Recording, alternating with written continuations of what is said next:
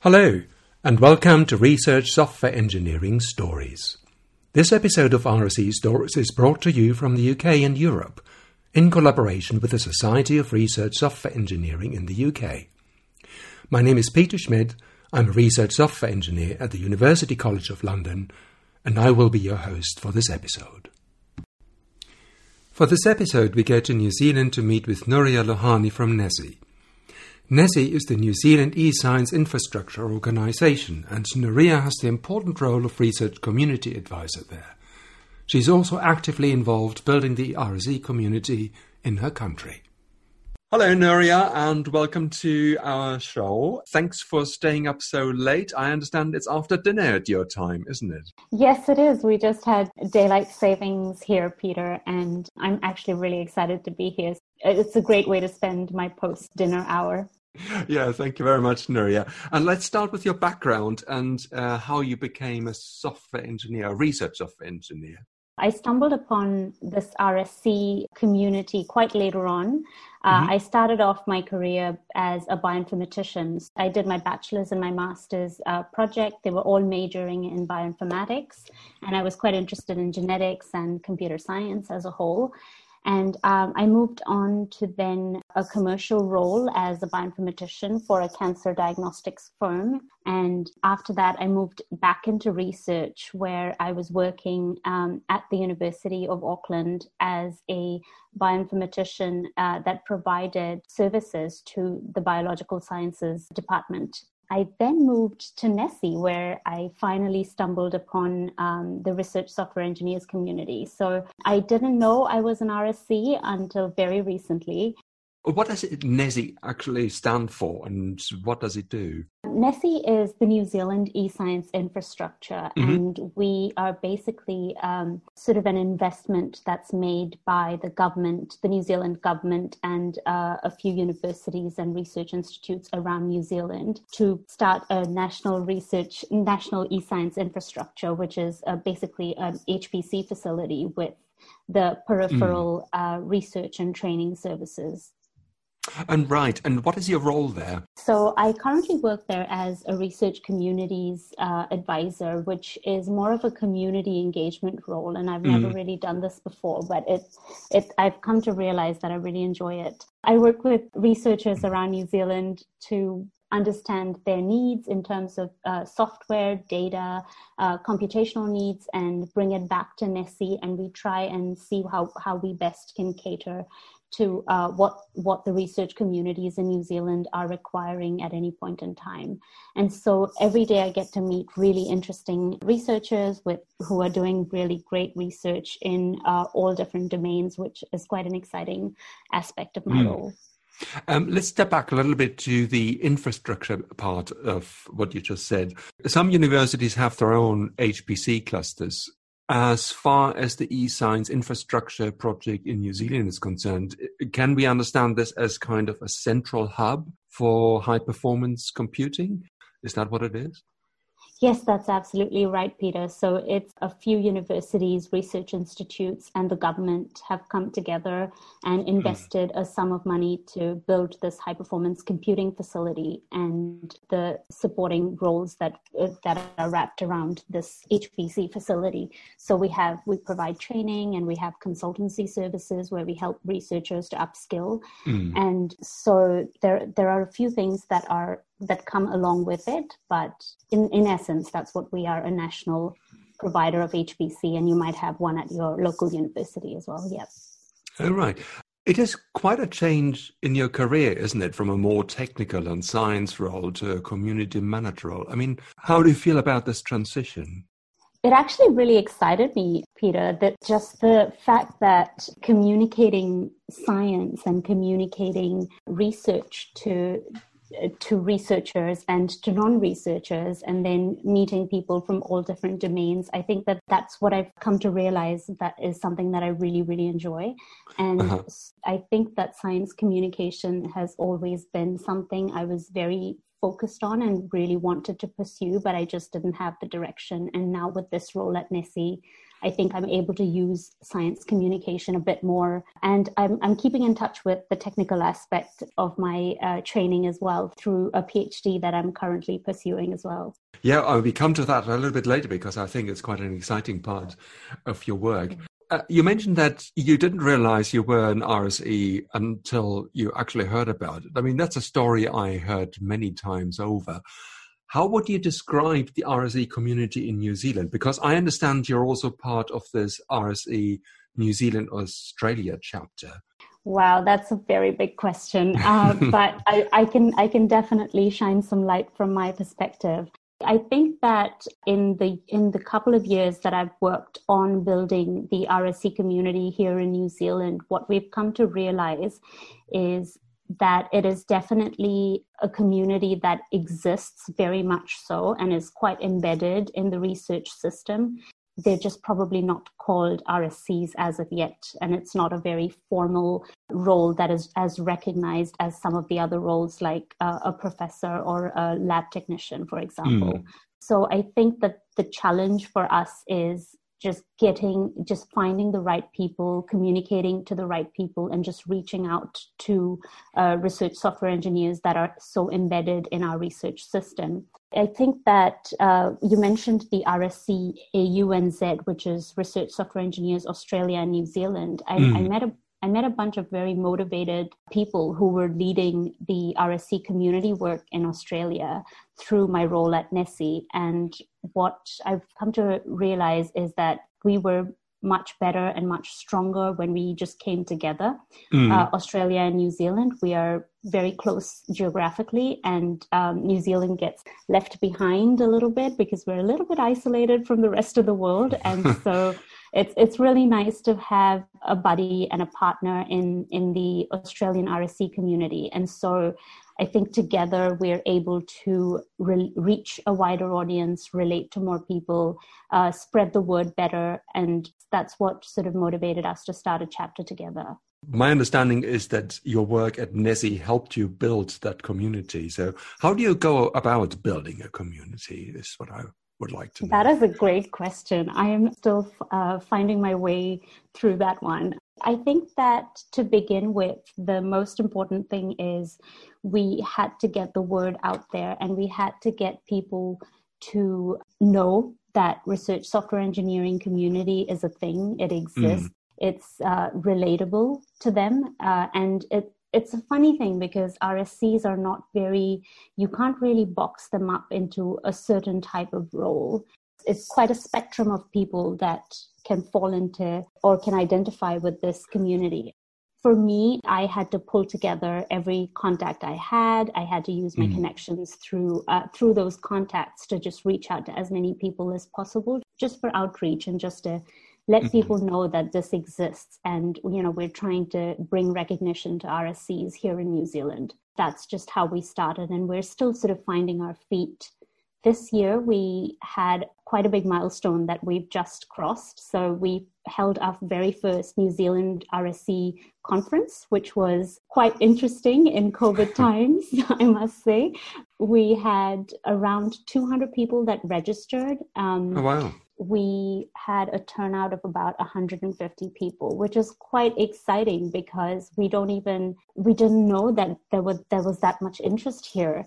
That just gives us encouragement and a positive outlook into where this community is heading, and that there are a lot more people out there that are interested. So we ran this conference entirely virtual, and we were just really pleasantly surprised with its success. We're still sort of celebrating that milestone. That is quite a milestone, and 175 or 150 people, I think you mentioned. That is quite a big turnout.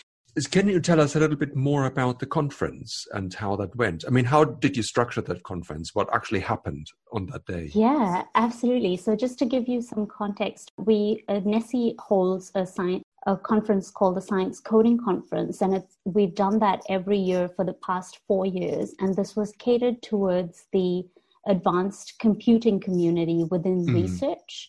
once we've got involved in the RSC community, more and more we've realized that the conference essentially is an RSC conference because most of the attendees and presentations are very RSC focused. And so this year we decided we're going to do a rebranding and we're going to pitch it as an RSC conference. And quite interestingly, we had a much bigger turnout than we've ever had in an in-person conference. That could be partly because we went virtual and we could reach a wider audience because we had quite a few Australians that participated as well. But we knew that we wanted to stay true to research software engineers and give this community the opportunity to communicate the technical aspects that you wouldn't necessarily get to communicate or talk about at any other conference if it's a very research-focused conference. It was really nice to see that people talked about scalability, people talked about sustainability. Research software sustainability was a huge topic this year. And so we were just really excited to see how it all went. Stepping back a little bit, what you mentioned earlier, recognition of RSEs, what specifically do you have in mind?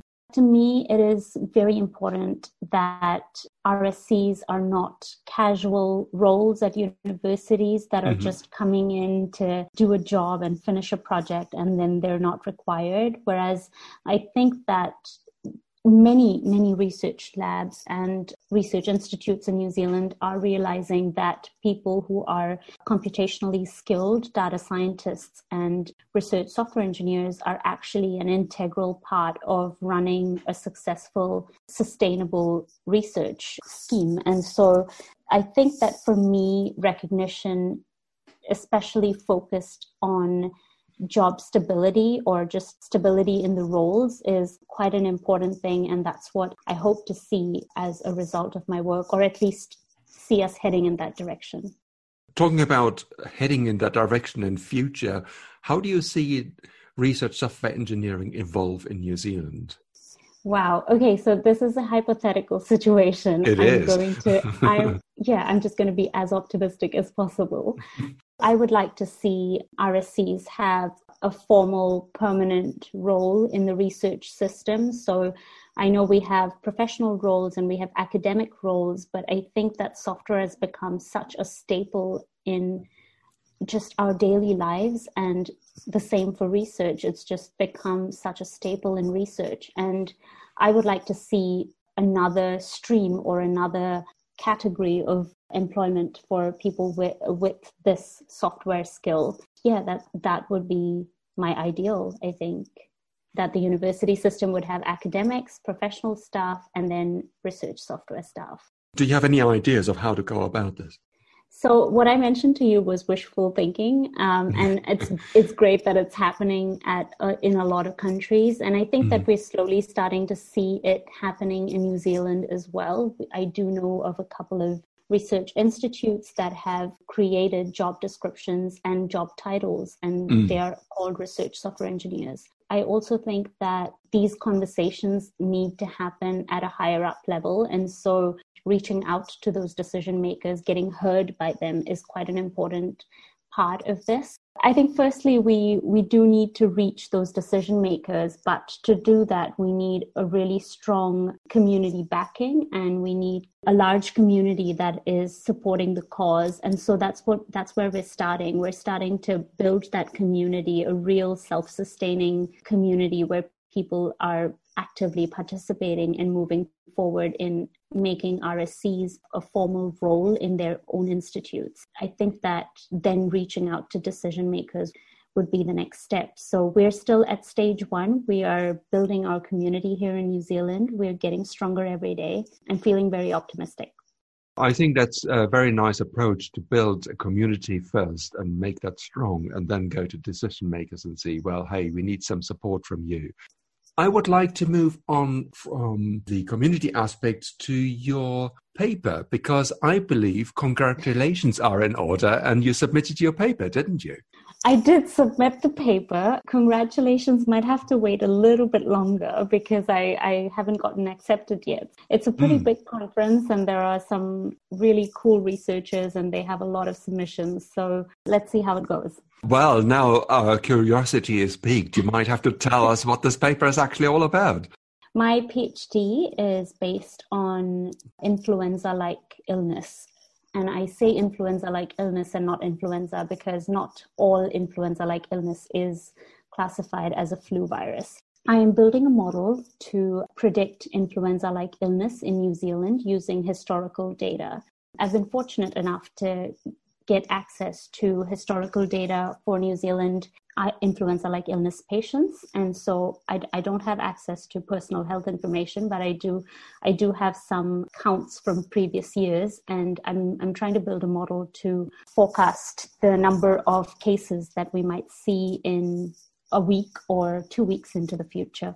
Is that for the purpose of predicting how many hospital beds are needed, or what's the effect of Yes, that analysis? Exactly. And so the main reason that this project came about is because in a lot of cases, influenza surveillance is very useful information, but it gives us information about the cases after the fact. This forecasting would actually help us to be warned and help policymakers to make decisions based on the predictions. And so, yes, exactly like you said, the hospital beds and the number of patients that might be coming through just to better prepare for the influenza season.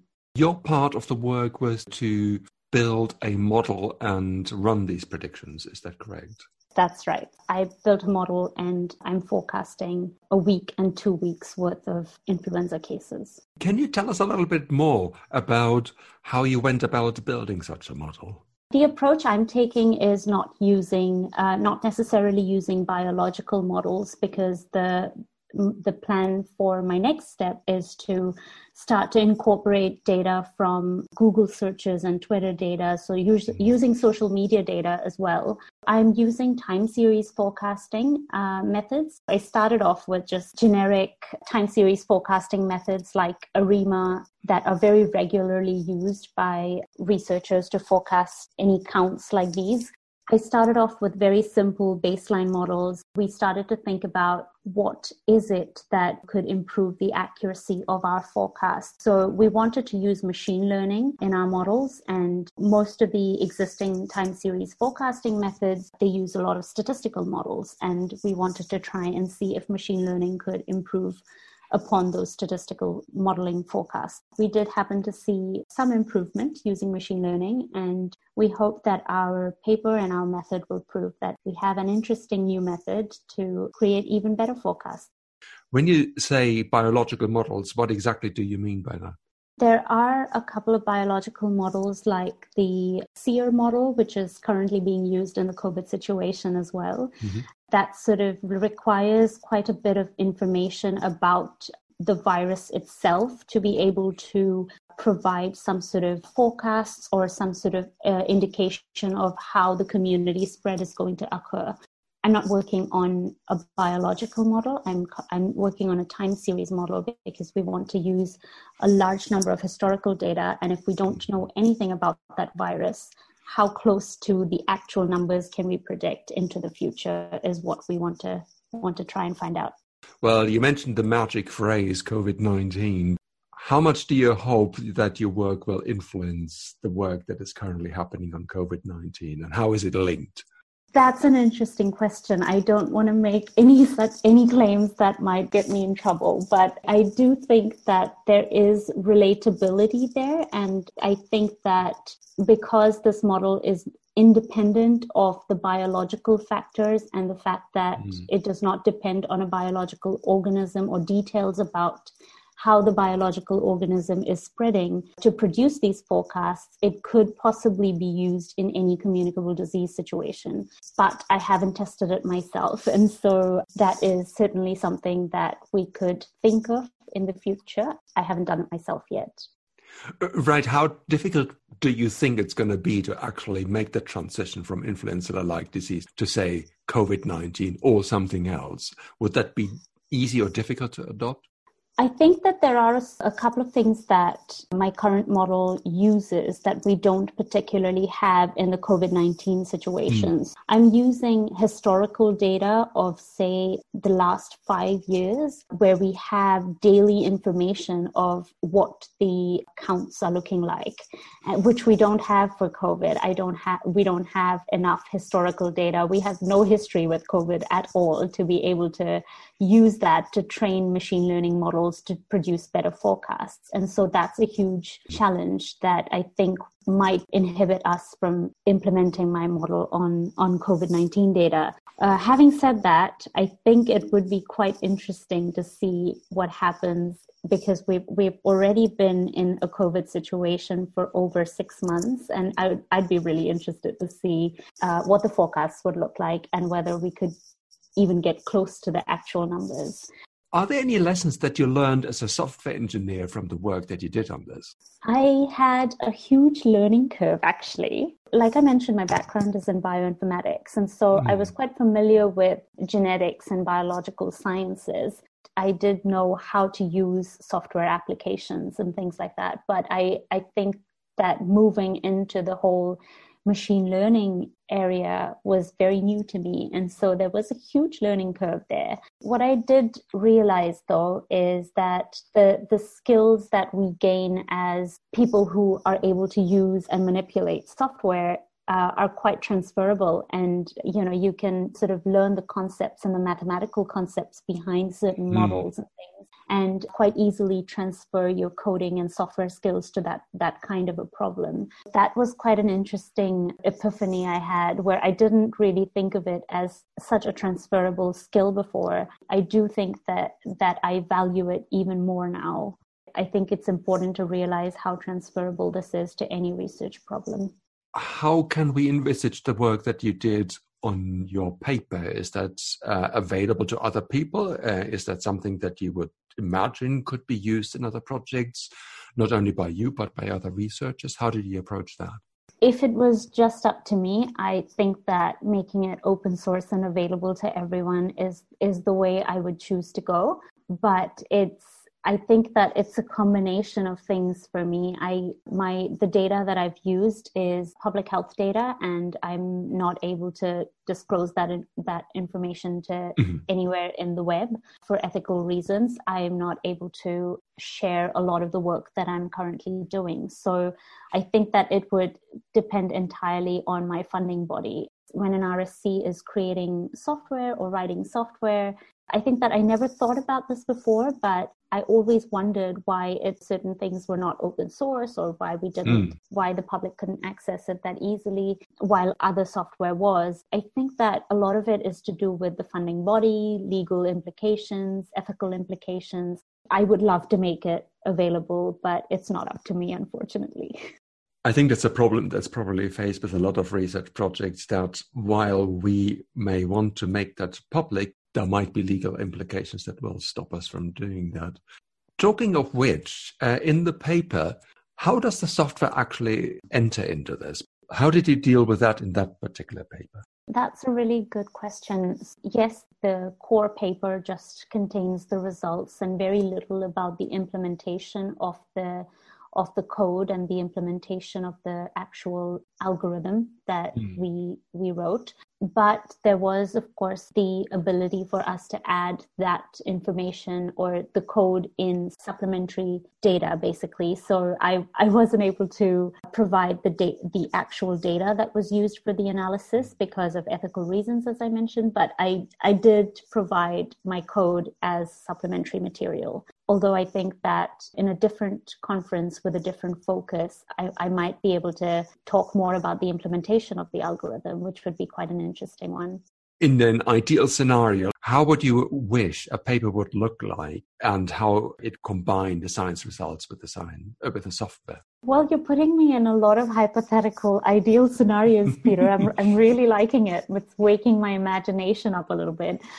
I would like to see them on equal footing. It would be really nice to be able to submit a research paper with a little more than 5-page limits so that we can actually talk about the implementation.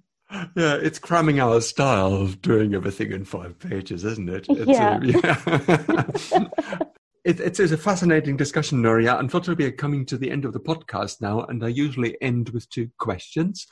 At the end of your career, what do you hope you had achieved by then? Wow, I haven't thought that far, but let's say I had thought that far. I would hope that I have created opportunities for people who come after me in this research software space. I would hope that students entering university would think of research software engineering as an actual career and a field that they could think of and not just stumble into, because that's what the demand of the day was. And I hope to create a diverse community of RSCs, where everyone has equal opportunity. And I would hope to see the technical software people, the computational researchers, on equal footing as academics. That's quite ambitious. Well, thank you very much, Nuri. The final question is, what do you do in your spare time? I understand you have a new puppy, so that may actually answer at least part of that question. Yes, you're right. We've gotten Cloud for 2 weeks now. He's quite a handful, and he leaves absolutely no time for anything else. Me and my partner, in our spare time, we really enjoy traveling and exploring new cultures. So that's our thing. We went to Indonesia, and we really, really enjoyed the culture there. And we hope to explore some more places when COVID permits us to. But yeah, traveling is one of my main hobbies.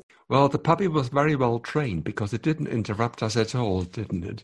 So. I shut the door, and just before this interview started, I was chasing him around the room just to get him out of here. Well, thank you very much, Nuria. That was such a pleasure talking to you. It was lovely speaking with you, Peter. Thank you so much for listening. We hope you enjoyed the show, and we would like to see you again in future. If you like this episode, it'll be great if you could leave a review wherever you download your podcasts from. And with that, goodbye.